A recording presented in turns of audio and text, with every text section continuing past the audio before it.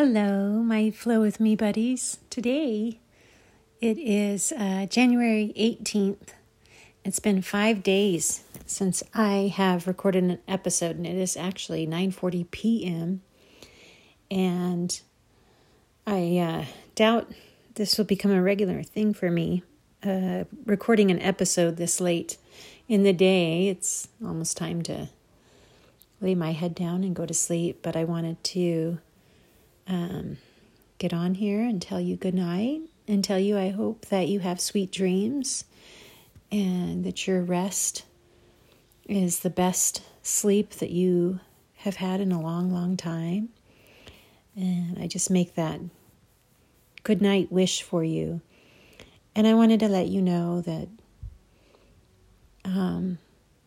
it's been a crazy 5 days. So I think the last episode I was singing happy birthday to my dad and to my 2 nieces.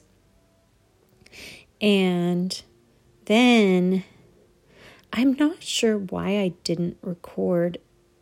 Well, I think what happened was on Thursday I had the week's fuzzy, but anyway, Thursday I had a lot of things going on, and then Friday and I worked all day, and it was a little bit exhausting. So I'm not sure. I think I just got kind of off track. Well, then Saturday, I had a really hard day at work. It was more cumulative stress. When I came into work that day, it was 2:00. I came in for a 2 to 10 shift, and immediately, and I was exhausted. I hadn't slept well in a couple of days. And immediately I was thrown into this stressful PetSmart Saturday atmosphere with more than normal amount of customers. And it was adoption day, and the managers were already kind of doing things to make me feel a little bit less intelligent than I like to feel. The ego really doesn't like to feel stupid, does it? So my ego was suffering and has been since I started that job. And it's really, it's not the manager's fault so much. That's a whole other podcast. But anyway, I was having a stressful day. And I was tearful because I was tired. And the stress with my dad and different things. And then my sister showed up in the store. She was dropping off our little toy poodle Zena and my parents Bichon, Obadiah, at the pet hotel. And she said, she saw me, and I just hugged her and dissolved into tears. I guess the stress of everything, it just overwhelmed me. And she said, "It's okay, Dad's going to be all right." And I was like, wait a second. What's wrong with Dad? I didn't even know. My mom had called me, and she had left me a frantic message to call her back. But with the day being so crazy, I hadn't even seen it. I think it was about a little after 3 p.m. at this point.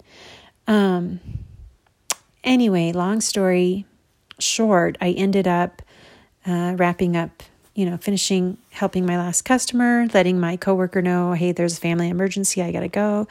And I left and went with my sister Nicole to the hospital because my dad was experiencing some complications from the first surgery, and he was having some bleeding, subcutaneous bleeding, which they simply refer to as a hematoma. Won't go into all that, but I was packed a bag back to my parents' house. I got to actually stay with my mom at the hospital on Saturday.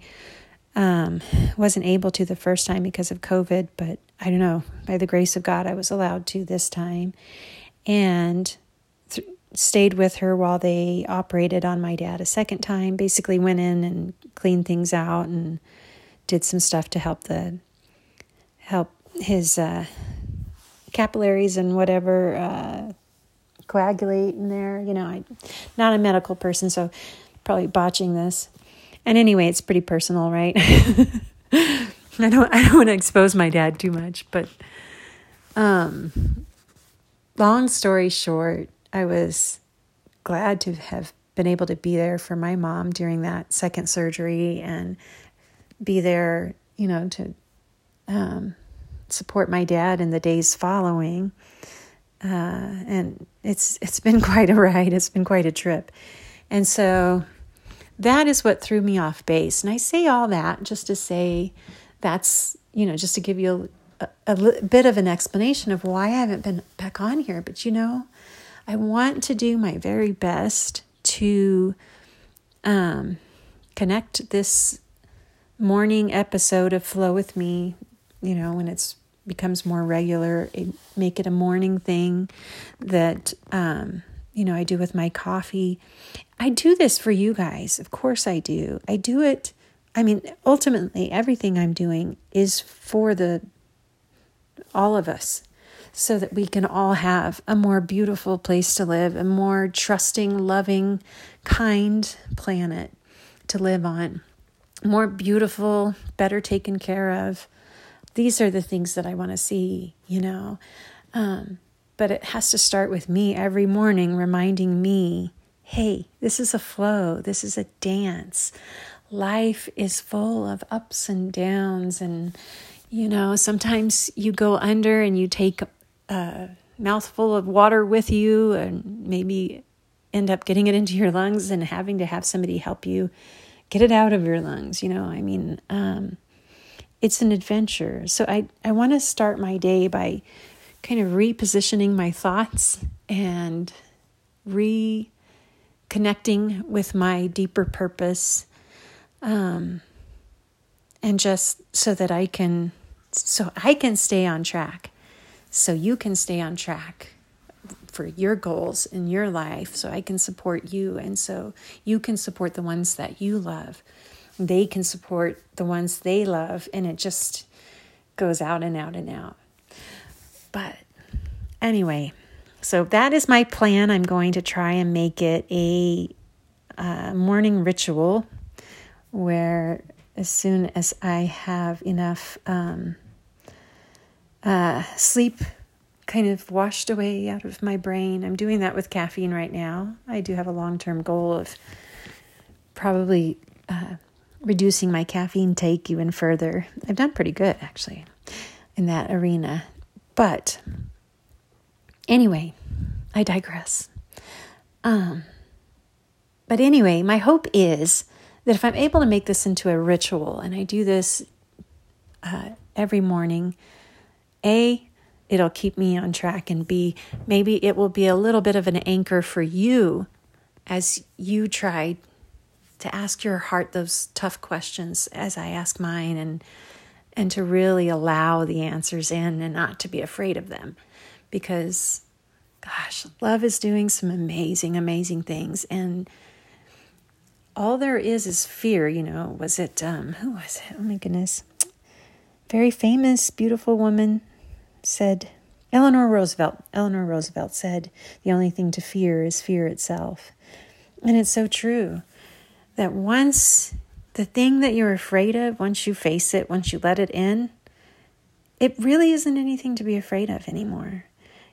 I've learned that with pain, I'm afraid of pain, emotional pain especially, but I've had a number of migraines that I would never, ever wish to repeat, and never want my worst enemy to have. And once you just say, okay, this pain is here, trying to force it away is not going to do anything but make it worse and make it cling even stronger.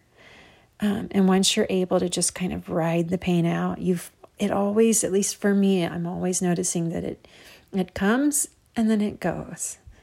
And usually, the more that I practice this, the more time I feel like there is between when those visits of pain come.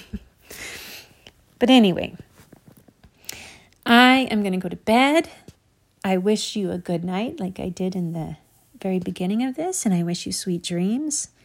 And I hope you know that I truly, without even knowing who you are or if you're listening or where you're listening from, I truly feel connected to you. And I am praying that all the love and all the light and all the joy that could ever be yours is yours right now, and that you just feel that surrounding you right now. I love you, I love you, I love you. Thank you for flowing with me tonight. And I will talk to you in the morning.